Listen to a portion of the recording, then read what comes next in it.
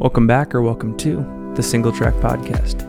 I'm your host, Finn Melanson, and this is another episode in our mini-series on the athlete-sponsor relationship. We're talking with Jordan Ham, who serves as a sports marketing specialist and manager of the trail running team at Brooks Running, based in Seattle, Washington. But before we get started, I do have a few discount codes for listeners. For Kodiak Cakes, use SingleTrack15 to get 15% off your next order. For Athletic Greens, go to athleticgreens.com/SingleTrack to get a year's worth of vitamin D and 5 free travel packs when you sign up for a subscription. And for Inside Tracker, go to insidetracker.com/SingleTrack to get 31% off your order through July 17th and 20% off after that. All of these deals are made possible because SingleTrack is now brought to you by a couple of sponsors. First, Kodiak Cakes. I'm super stoked about this partnership. Almost as stoked, I would say, as Chris Mako when he secured a similar one with them back in the Mako Show days. But seriously, if you're like me, your weekend long run is followed up with a big stack of pancakes, and Kodiak Cakes should be a part of it. They should be the centerpiece of that tradition. They taste great, they're whole grain, they come with protein. If pancakes aren't your thing, Kodiak Cakes is diversified. They also make great oatmeal, which I've incorporated into the weekday breakfast routine. And what else is cool? They're based in Park City, Utah. And it's great to be aligned with a local company. So use that promo code SingleTrack15 on their website checkout to get 15% off your next order. Second, Inside Tracker. This company is awesome. You get your blood drawn, you answer a few lifestyle questions, you upload the data, and they analyze the results and provide an action plan with the most accurate, personalized recommendations about where you can improve when it comes to eating and supplements so that you can solve that critical diet part of the training equation. Think of it like having your own personal, data-driven nutritionist in an app. As I mentioned, for the week of July 11th through July 17th, if you go to insidetracker.com/SingleTrack, you will get 31% off whatever order you make. After that, it is 20% off in the ensuing weeks. I will be taking my own Inside Tracker test later this month. I look forward to sharing the results with all of you, just to provide insight into how I personally use their platform to guide my diet and ultimately to reach my training and racing goals. Finally, Athletic Greens.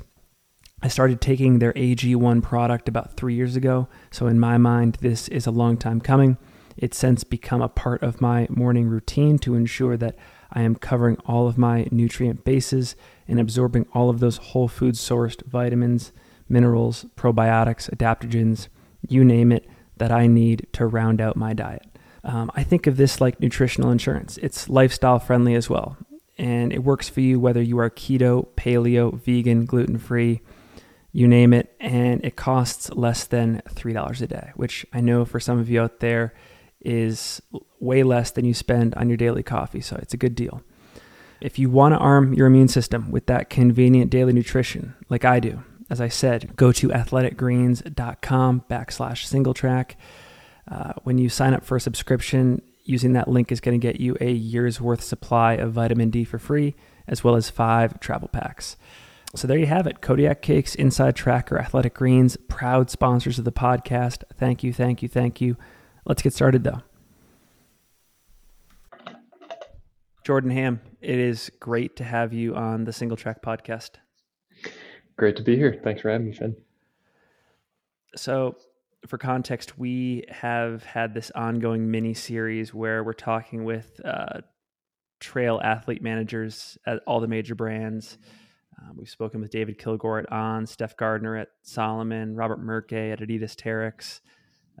List goes on. And I think it's just an interesting conversation to have because there are a lot of aspiring pro athletes that listen to this show, but also just fans of the sport that are curious to get more insight into what that relationship looks like and how athletes provide value and how brands provide value and just how the whole ecosystem works. So that's a long-winded way of saying I'm super excited you're on the show and I really appreciate your time. And maybe just provide a little bit of background on how you got to Brooks and what your role looks like in that scenario. Yeah. So, I mean, I've been a lifelong follower of the sport of running, and have been involved, since my days in middle school. So obviously got more of a start on the track. Ran collegiately, and kind of after college, just kind of keeping up with just trying to stay fit and happy and healthy. uh, and ended up finding my way over to Brooks. After a year or so after college, and actually just got my start, just getting my foot in the door. Working customer service, getting to learn who our customers are, who actually runs in Brooks, and um, before making my way to work with more of our retail accounts, and been doing that for a couple of years before kind of getting in the right place at the right time, to join the sports marketing team here at Brooks.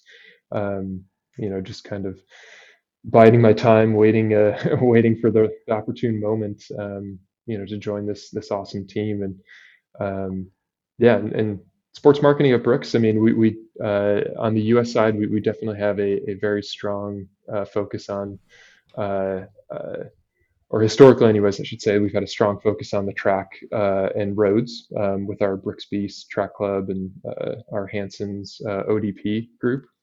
But new in this past year, I've been kind of expanding our trail athlete program, which I've been very excited about.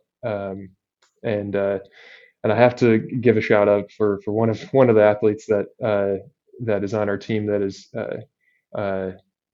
been pivotal for me, and just getting to learn more about the trail running is Joe McConaughey. We ran together in college. When he did his PCT records back in 2014, I was there for his support crew, and that was a big moment for me to just kind of get dive headfirst into the sport of trail running. So What are you seeing in the general running market, and more specifically in the trail running landscape, that makes Brooks want to invest more in our space? yeah, well, so I mean, we have been invested in trail, I would say, at a lower level, in particularly on the product side, specifically footwear. So I mean, we've had some solid footwear, specifically the Cascadia, I would say, is probably what we're mostly known for, in the trail space. And so where we're looking, and where we're growing, is, we're seeing in the market that there's just way more participation in trail, particularly, since the pandemic kind of took off in 2020. People are just looking to get outside more, and kind of enjoy nature. And so, kind of in a build up to that, though, in the last 5 years, we've expanded our trail product, our trail footwear, developing the Caldera, the Catamount, and the Divide, our four solid shoes. So I have a question there. So, and if you don't have the answer off the top of your head, that's fine, and maybe we can link to it in the show notes. But I've always wondered where somebody can go on the internet to find the market research that shows like how much participation is growing, how much sales are increasing, not just for shoes, but for like all associated trail running products. And I guess in the case of Brooks, is that like in-house market research that you're doing, or what metrics are you paying attention to? And are they publicly available for people that are interested to see and analyze themselves? yeah, that's a good question. I mean, there are definitely some outlets that you can find online if you're subscribed to it. But a lot of it does come from market research, just, yeah, in-house, um, kind of gauging how key retailers are doing, and what the product that's moving. So there's definitely different ways to look at it. But I would say, yeah, a lot of it has to do with just like in-house market research. One more thing I want to ask about your job description there as an athlete manager. What does a typical day to day look like, or what are your major responsibilities in that position? Yeah, so that's a good question too, because particularly at Brooks, within sports marketing, I mean, we have a kind of another extension to our job is youth marketing. So we put on the Brooks PR Invite, which is a high performance high school track meet. Put that on every June. We're also managing Inspiring Coaches program as well as the Brooks Booster Club, which are two programs that again focus on the high school level, and provide support for teams.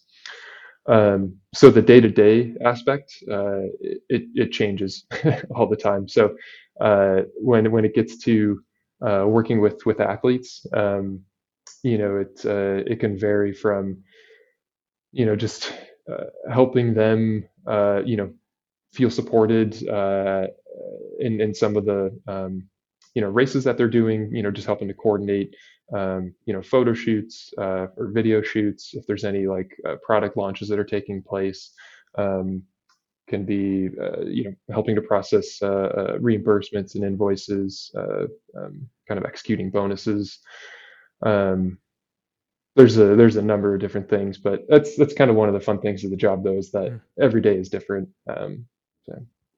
Well, you mentioned earlier the influence of Joe McConaughy, and by the way, shout out Joe because he just set an absolutely massive FKT yet again, this time on the John Muir Trail. So shout out String Bean, shout out Joe. But I feel like, in the last 2 years in particular, Brooks has signed some pretty awesome trail athletes to their roster. So you mentioned Joe, Hillary Allen, Sarah Cummings, Garrett Heath, Ladia, like the list goes on and on. And I guess I'm curious, like when you're thinking about growing your market share in trail running, how important is it to you to have this roster of great athletes, registering great performances in various parts of the sport from a marketing standpoint? Like how important is that to the strategy of growing the brand?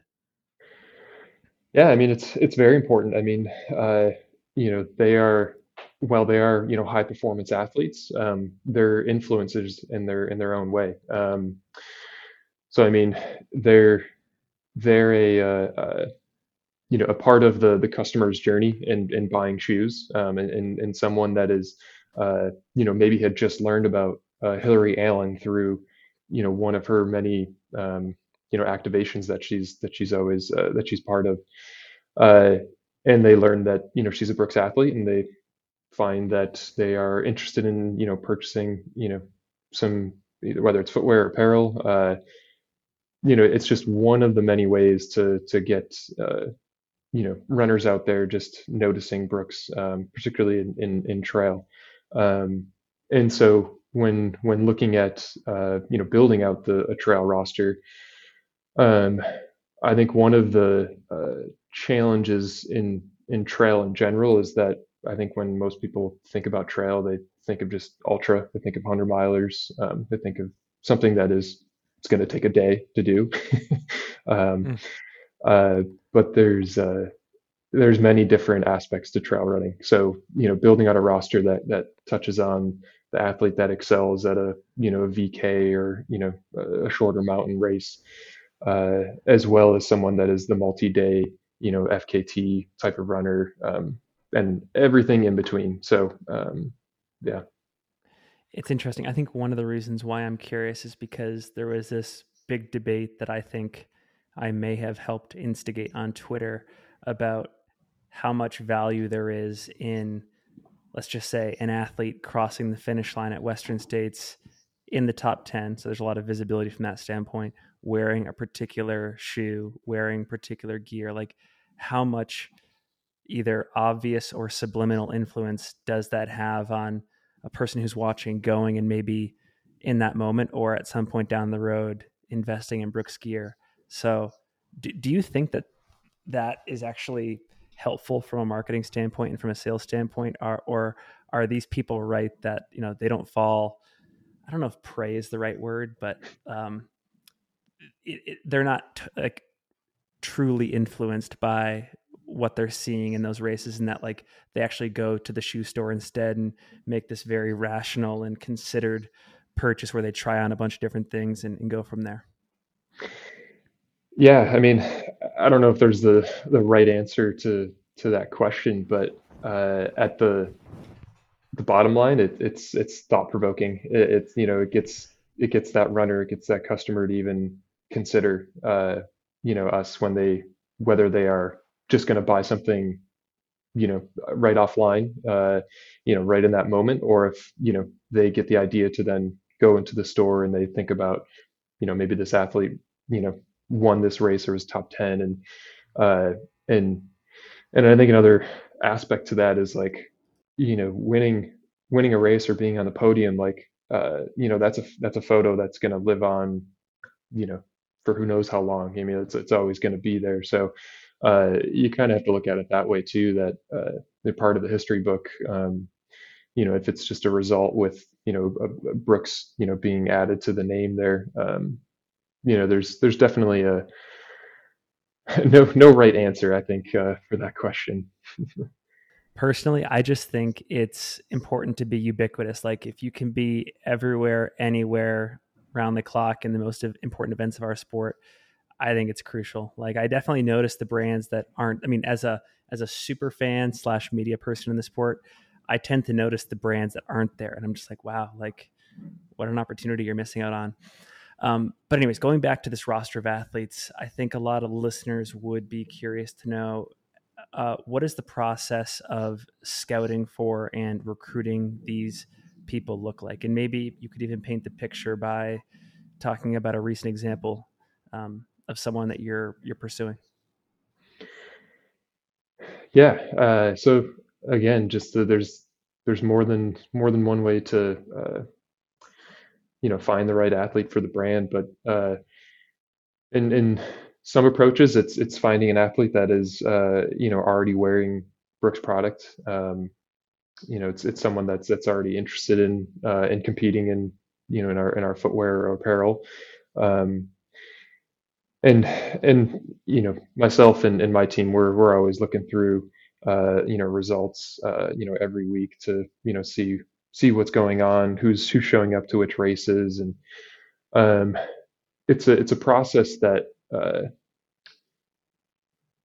I mean, it's a long, maybe not a long drawn out process. It takes time, I'll say. It's not something that happens overnight, um, but it's something probably on an annual basis that I know we definitely look at trying to bring in new athletes, towards the start of a new calendar year, to kind of keep things clean. But it's not how it always happens. And one of uh, my goals with this group, this team, um, is to just develop some younger talent to get some runners that are right out of the NCAA, athletes that show that they can compete.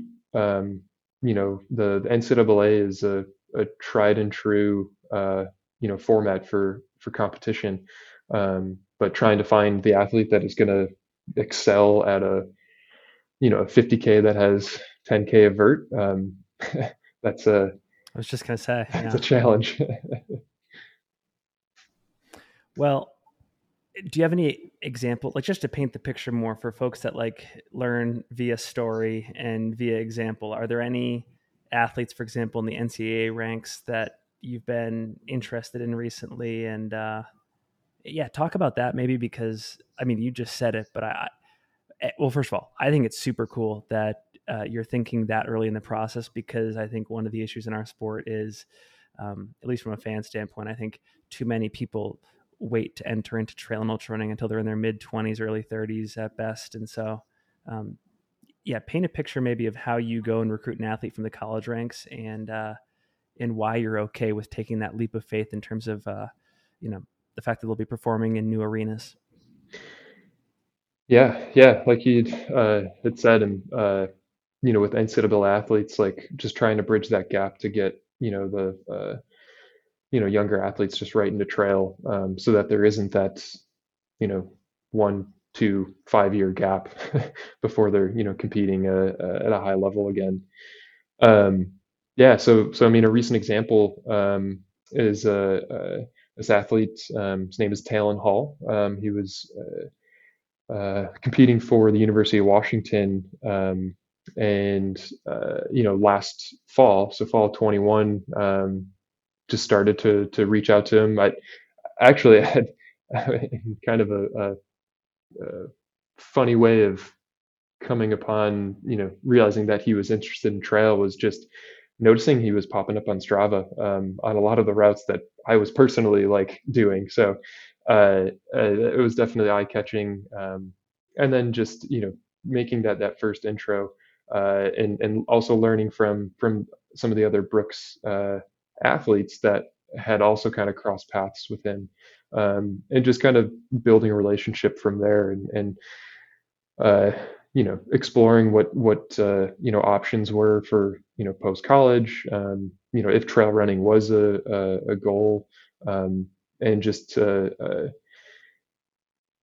of going step by step to get him in a Brooks uniform. When the time was right, and he's someone that's has excelled on the track as well as cross country, and 10K. So there's definitely some key races that I think are indicators for potential success on the trail, and he's definitely someone that we're willing to take a risk. So That is super cool. And I want to key in on what you said there about doing research via Strava segments to find athletes. And I can't remember who told me this, and I'm bummed because they deserve credit on this podcast for me saying this. But I recently heard that in the cycling world, this is common, where there are cycling brands out there that will search, biking KOMs on Strava, and they will recruit athletes to their teams based on that. So it's amazing to me. You think about the influencer world and like looking up follower count and stuff like that in other industries, and maybe it does exist in to some extent in trail too. But the idea that Strava can become this opportunity for athletes to show off to brands, and I mean that in a very positive way. It's like a place. It's like their version of like a resume from a performance standpoint. That is super cool to me, and um, so I don't really have a question there. So just more a comment. Like that's awesome. yeah, I mean, I never really thought Strava would be a tool like that, but it's a an opportunity just to kind of like get a an inside look at what or potential athlete is doing in their training, and a lot of these segments are tried and true. So it's not going to be uh, there's if it's not a soft segment, then there's a good reason why they may be or they have the potential to compete at a higher level. So My brain is already kind of running wild with ideas. But like, for example, I live in Salt Lake City, Utah, and I can already think of a number of notable trail segments where if I was a brand, I would just be favoriting those segments and returning to them, refreshing them every day or week. Like, there's a mountain right outside of Salt Lake City. It's called Grandeur Peak, and the west face of that peak is just it's a part of like trail running and segment lore in our town. Like if you're anybody who's anybody in the mountain scene, you're attempting a PR on that or a KOM. And I actually think that the KOM has stood for like maybe 8 years at this point. And anyways, if I was a brand like Black Diamond or La Sportiva, anybody that's looking for athletes in that like VK sub ultra scene, I would be going to that segment and seeing who's on the leaderboard and who's still relevant. This is so cool. we have to take notes on that right there. Oh, hey, well, let's talk offline. I'll give you all the segments for Salt Lake City. But anyways, okay. Follow up question, slightly different angle here.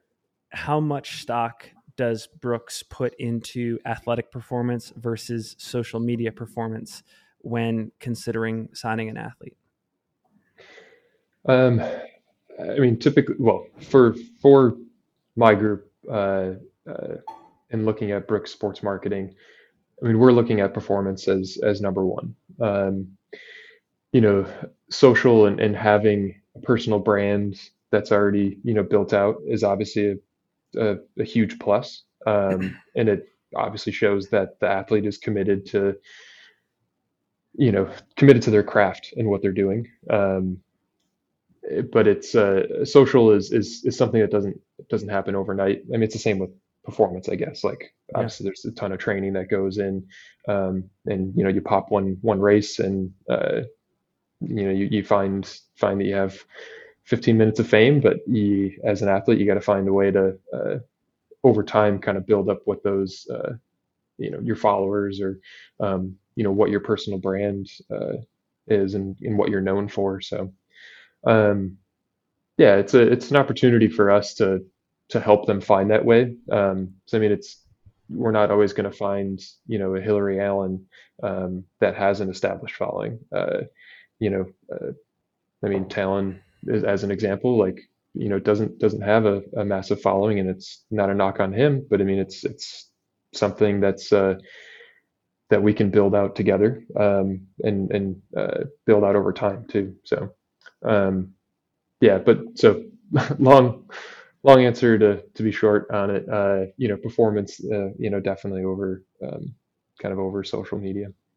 So when you say build out a following together, does that mean like opportunities to collaborate on certain campaigns or like with North Face, for example? I know that they will intentionally take part in a lot of these FKTs that their athletes will attempt, and they'll bring like video crews out there. Like I was just interviewing Caitlin Gerben for a UTMB pre-race interview, and she was out in Patagonia, I think 5 or 6 months ago, with one of her team partners. And I want to say North Face just brought like an entire content team down there to document the entire process. And, I mean, I'm sure Caitlin made a post about it, but a lot of the production was outsourced to the brand, which I think is interesting.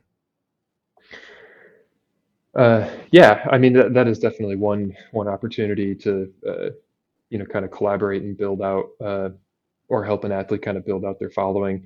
But it's also like capturing content, at races, Mm, for the athlete to be able to utilize, and just kind of creating opportunities where we haven't done this yet, but having like a team summit, a team, training camp, and utilizing that as an opportunity for an athlete to get content that maybe they wouldn't normally plan or think of trying to do. yeah. Yeah, and there's yeah, I mean collaborating with retailers as well. It's another way that we leverage our athletes and some of our relationships with specialty running accounts, all over the country. So and then even race event partners, and this would be more so on the road running side. We actually we just sponsored our first trail race last year, the JFK 50. Yeah. Um, so we're super excited about it, and last year was definitely a success. And actually, one of the reasons, or maybe not one, but Sarah Cummings won that race in 2021, and she's now a Brooks sponsored athlete. That's just a kind of going back to your previous point of another way to kind of get that attention. So Yeah, she's local here. I think she's based over in Park City, and she mhm, crushes. And I think she's going for the 100K World Championships later this year, which is exciting too. Um, yeah.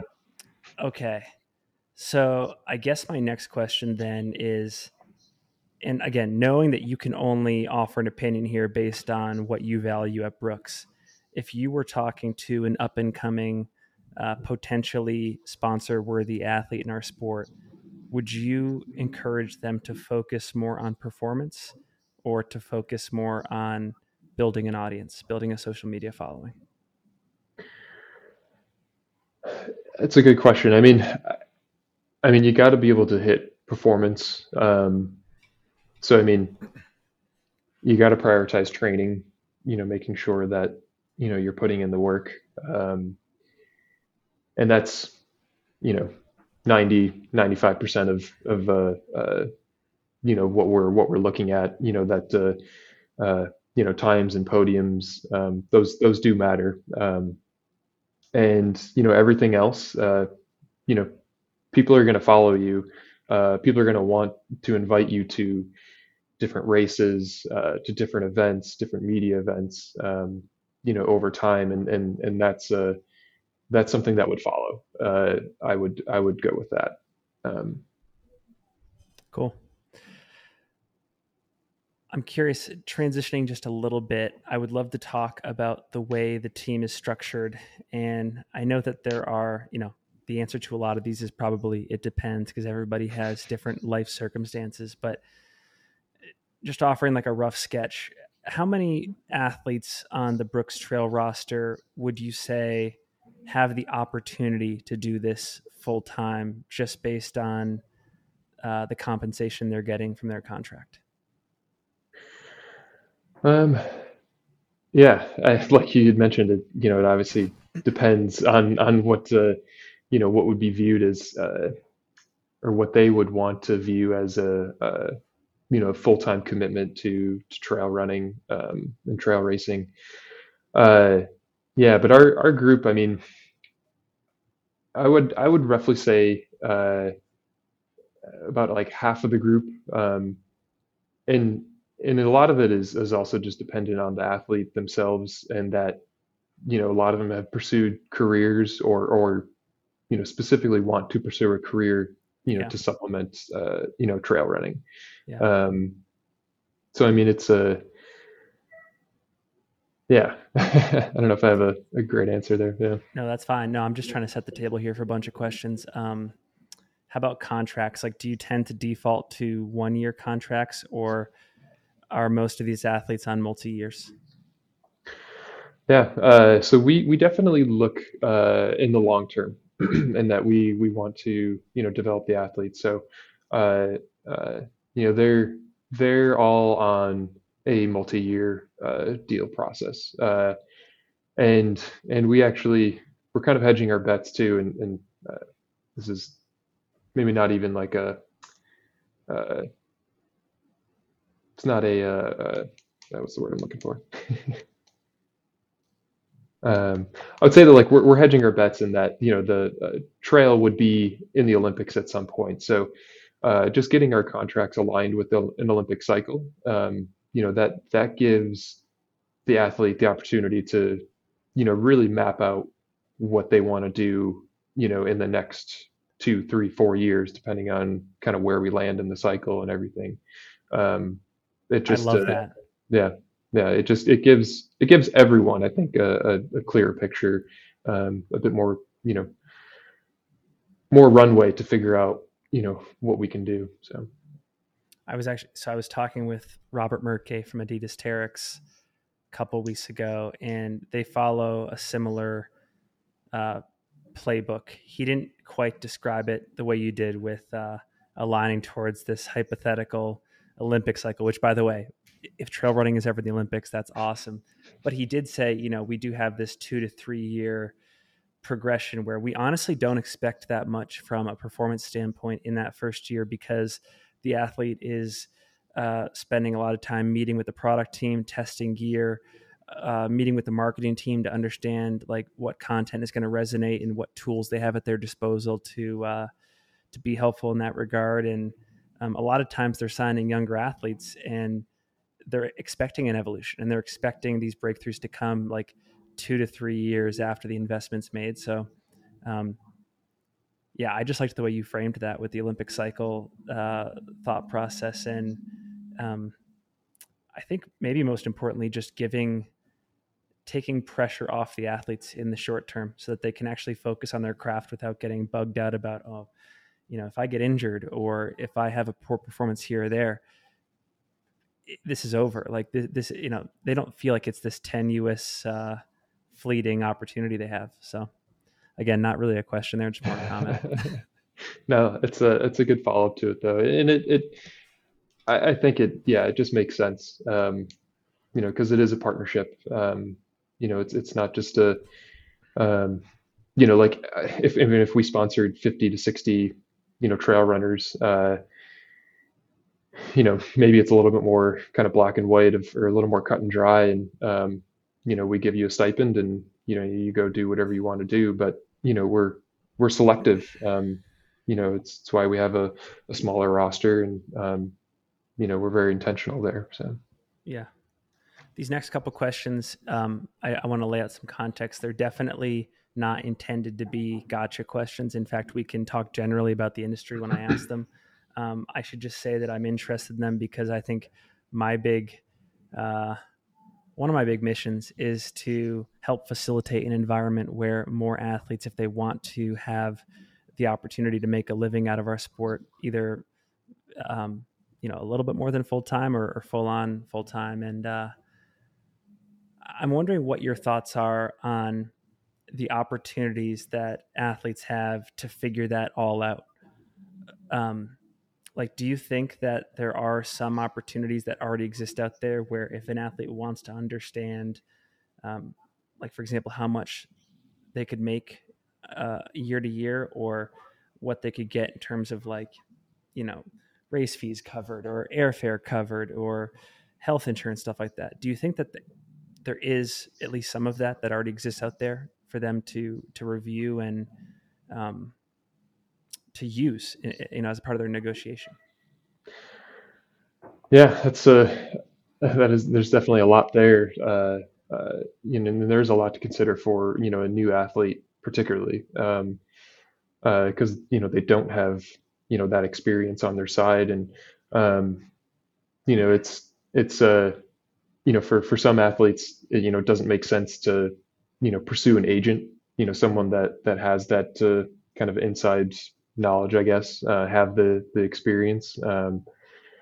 Uh, so coming into, negotiations with a brand, I think it's important just to make it clear that it's a conversation and not something where, uh, um, that if you say the wrong thing, that everything is done, that Yeah. everything unfolds. It's just you can do all you can to make sure that you get a conversation with the right person, or the right people at a brand. Um, Persistence definitely helps, but just finding different ways to um, you know have touch points with the brand. So whether it's interacting with the brand through social media, through races, there's definitely more than one way to get there, I guess. Which I realize probably doesn't answer the question that you, you No, I initially think no. put there. I think it's good. I think there's going to be a lot of back and forth here because Yeah. just a lot of stuff comes to mind. I mean, I love thinking as deeply as possible about the psychology of the athlete in the situation and vice versa, the people on the other side, like yourself and the rest of the brand and the marketing team. But one thing that shocks me, I shouldn't say shocks me, it's fascinating in the world of trail running. It seems like a lot of the athletes, I'm not going to say a majority, but enough for me to notice a lot of the athletes um, are satisfied with, I would say, the label of being called a pro athlete. And then I would say the opportunity to just get some gear. So in some, just like the smallest bit of recognition that what they're doing is impressive and important. Um, and when I'll ask them about, do you care anything about the financial parts of this and making sure you have all your bases covered there and you're leveraging everything at your disposal? And I talk about things like, what if this was more open or what if you knew this piece of information? Um, there's actually kind of a hesitancy there. Like they'll say, well, if this stuff was made public, then I would know what my teammates made and they would know what I made. And that's kind of embarrassing. And which is interesting to me because I would, in that moment, I would never, at least if I was in their shoes, I would never like compare myself to my teammates. I would think more like, oh, like, am I getting everything I possibly could have in the negotiation with the brand? And so again, not really a question there. It's just the psychology in our world is just super fascinating. And I'm not saying it's wrong. I'm not saying it's right, but I will say it's not how I typically would have gone about it, because I've never done this. Like when I think about like, Mhm. and sorry, I'm kind of rambling here, but like when I think about my own negotiation process with, uh, like a software company, if I'm applying for a marketing role, um, when I receive like a contract offer, my first instinct is not to accept it.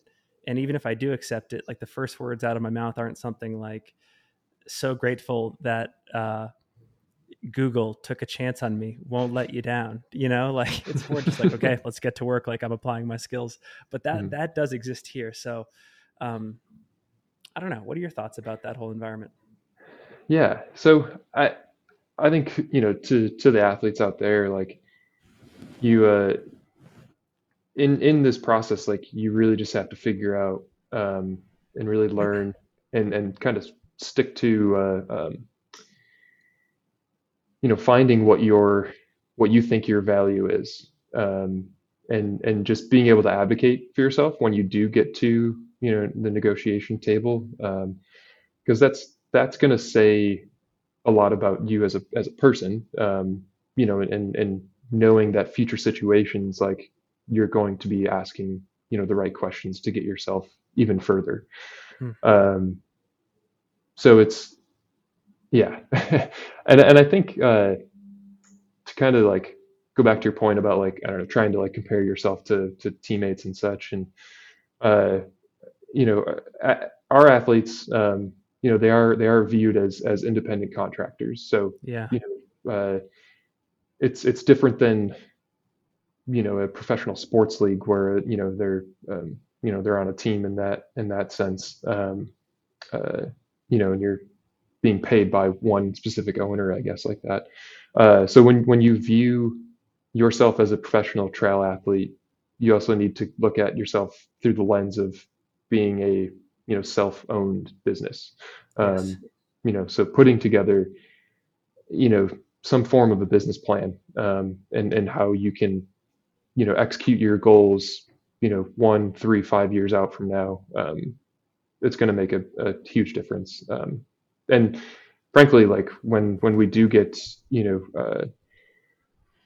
uh, being asked by athletes, or just kind of getting, I don't know, essentially cold calls or emails, having a built out, you know, deck goes a long way.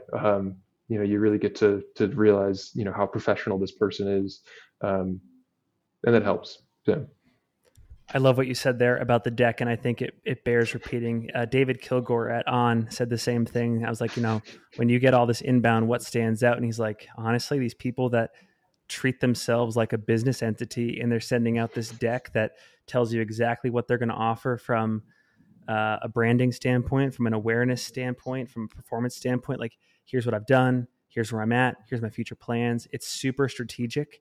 And I think for anybody listening out there, like, let's change the culture. Like, start sending decks. Like, yes, send your, drop into their DMs, but send the decks. um, so, anyways, I just think what you said there is super important. But it does remind me, because I actually, in this podcasting world, when I solicit sponsorship, I am also an independent. Well, yeah, I am an independent contractor in some cases, or I have been, and you know, part of being a business is you're accountable for everything. You're not taking a W-2, you're not getting health insurance, and like, our sport is dangerous. And I mean, you just signed an athlete recently, Hillary Allen, who experienced this firsthand. Like, she was out at the Tromso Sky Race 4 or 5 years ago and literally fell off a cliff and almost died, and um, incurred God knows how much in terms of medical expenses. And after all the dust had settled, and like, I was personally like mourning for her situation, I thought, who foots the bill there? And I got to imagine, to the most extent, it's her. And so I'm wondering if you can comment on, like, the reasons why an athlete might not just be considered a full-time marketing employee. Like, they would be treated the same in terms of, from an employee standpoint, as like, your paid search marketing manager, or yourself, like an athlete marketing manager. Like, can you talk about to the extent that you know why that distinction might be made. Yeah, well, to be honest, I don't actually know. I don't know if I have the right answer as to why an athlete was not brought on as a full-time employee. Uh, I think it is, maybe it's just part of the performance standpoint. At some point, performance does start to, I guess, maybe not performance, maybe just some of the objectives for an athlete change over Yeah. time. So the ask for them to be performing at a higher level to then, is, I guess, in a perfect world trajectory, like you become world champion 3 times over, and you have incredible following, and you become more of um, an entity yourself, that you are almost a standalone brand, Yeah. and you become an influencer in that sense. But yeah, I don't know if I have the great answer for that. Man. Yeah. I was just curious. Okay, I want to add one more question on this front, and then I want to talk about trail running teams, because I think that Brooks would actually be an interesting brand to actually try to prove out this model in trail. But yeah, on the money front, I'm curious. And again, I think we should probably talk generally about the industry here.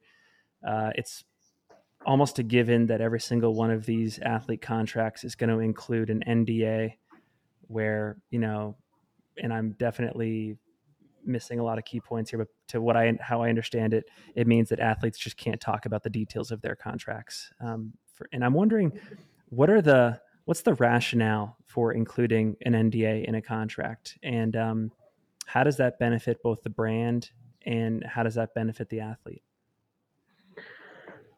When it comes down to, like, NDA for the athlete, I do think it's to their own benefit, not having to share that information, not having that outside pressure. I think, like I had mentioned before, that we're not a professional sports league. There isn't a major trail running league, and you footwear and apparel sponsors they're just that. They're one of the sponsorships Yep. that works with an athlete. Yep. So we're not a major team. Um,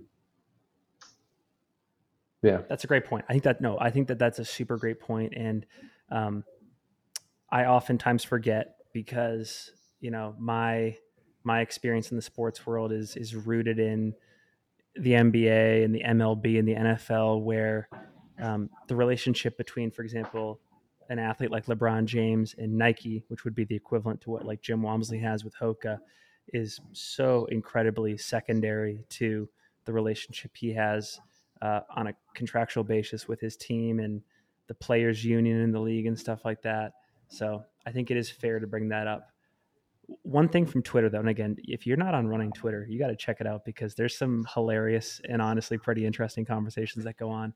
But as we've started to talk there about just like the current pros and cons of the athlete sponsor relationship, there was one person out there that made the claim that the presence of an NDA necessarily means that one of the two sides is probably getting underserved or quote unquote screwed to some extent. And I'm wondering if you think that that's a fair portrayal of an NDA in a lot of these circumstances. Like, do you think that that necessarily means that athletes are getting significantly less than their worth in the negotiation process? Or do you think that, like, by and large across the industry, an effort is made to budget for the team and then to distribute compensation as fairly as possible?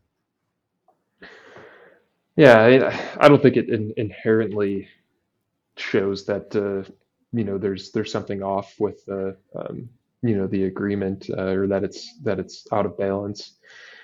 Um, but yeah, speaking generally, like, that also would show how much a private brand would be spending on certain area of the business too. Like, Right. there is that implication as well, which is obviously that's that's beyond kind of what my scope of Right. work anyway. And So does that mean to like protect against competition? So like you wouldn't want another competing brand to have a sense of how much you're investing in a particular space? yeah, I think so. I mean, that is, one way to kind of protect, protect the, I don't know, this maybe not the secrets, protect the, uh, protect the brand itself. Yeah, Yeah, and just kind of staying one foot in front of, some of the competitors. So. cool. Well, let's move on. Let's talk about trail running teams. And the reason why I bring this up is because, I mean, I've had some of your athletes on the podcast before. I talked with Garrett Heath, and I know he has a long history as a member of the Brooks Beasts. And I mean, you mentioned Hanson's Brooks earlier in the conversation. And it just seems to me that the time is right for a brand like Brooks or Solomon or Hoka to experiment with this co-located format and trail. And so I guess my question to you is, why don't you think it hasn't happened already? And let's start there actually. Why don't you think it's happened yet? Um, I mean, I think to some degree, that comes down to funding. I do think there's been some like probably like some natural formations of I wouldn't maybe not call them teams, but like a collection of athletes that just happen to Right. live in the same happen to live in the same town and train together every so often or so. But yeah, I think that largely just comes down to funding, and if it comes from the brand specifically, and there's you've seen it in the track worlds, where there's kind of maybe two different approaches where uh, one group is funded by one particular brand. We'll just say Hanson's. Well, that's actually not even a good example because the Hansons are actually they operate their own team just based on their own specialty run business Yeah. that they Yeah. run, Yeah. and so we sponsor the club. Um, but yeah, so when you're looking at the Beast Track Club, I mean they're obviously fully funded by by Brooks. But then you look at clubs like Team Boss. That's a mix of different sponsored athletes. Out in the Crested Butte, and uh, so like to get to a point where we're seeing more training groups in trail. I do think we're going in that direction, and I think getting getting the NCAA, kids to jump right into trail, I think is really going to help with that. Um, which it is one of my goals to like I mentioned to create or just to get more NCAA talent into trail sooner rather than later. Yeah. Um, so I feel that we could be there soon. I'm beating those drums, I'll say. um, but yeah, Well, I appreciate that. And yeah, I mean, geez, just to reflect on that comment you made about, the talent pool in the NCAA, I think another way to increase the allure of trail and ultra running right after college is to show that a similar model that existed for them in college, that they're used to, this this team environment, very close knit, you're training, you're hanging out, you're eating together. um, a version of that is going to exist um, in trail, because right now, I mean, like you said, maybe you meet up with a couple people that are like-minded in a particular city or region, but you're kind of on your own. And maybe that's why people have delayed the jump, or that's one reason why people have delayed the jump, because uh, as you get older, maybe you become more sure of yourself and more mature, and not needing like maybe as vibrant a social environment to be happy and okay. And I don't know, I'm just kind of speculating here, but I think that that's cool that you're thinking in those terms, is what I'm trying to say. yeah, yeah, and I think partly why we haven't necessarily seen it is that there's been a lot of runners that also carry full-time jobs or pursue careers as well, and trying to find that in a very tight team knit type of environment, it can definitely be a challenge. But with the more the sport that gets professionalized, we'll definitely get there, I think. Well, Jordan, I got to say, it's been such a pleasure to have you on the show. And I mean it sincerely when I say I appreciate your willingness to contribute to this conversation, because I think it's a good one to have. And I think that at the end of the day, it's positive sum and everybody involved wins. And it's also cool to know that, your brand is investing so significantly in trail right now. And not to hold you to it, but you're thinking about trail teams at some point in the future. And yeah, I guess maybe the last thing we can talk about, is there anything that you're particularly excited about in the coming months about trail running and Brooks that you think the audience might be interested in hearing? Yeah, I mean, there's a number of things, and I think off the bat, and again, not sure when this will air, but this upcoming weekend is the Brooks Trail Summit. So it's a kind of a festival celebrating all things related to trail running. So it's really targeted at just getting kind of the runners who are just kind of curious about trail running, getting them out onto trails in a kind of a fun and inclusive environment. So that's coming up. Okay. So I mean, if this airs afterwards, I'll just say it was a great time. I mean, this was so. I'm honestly, I'm kind of chomping at the bit to publish this like today. So we'll talk right. though. Yeah. Man, all right. I guess last thing then. I gotta pitch it here though with UTMB right around the corner. Yes. Yeah, just keep an eye out for some Brooks U.S. trail athletes. Hillary Allen, UTMB, and then in CCC we've got Mario Mendoza, Cat Bradley, and Laddie Albertson Junkins, and then in OCC, keep an eye out for Kimber Maddox and Jared Bassett. So really excited for those 6 athletes to be challenging the course over in Europe.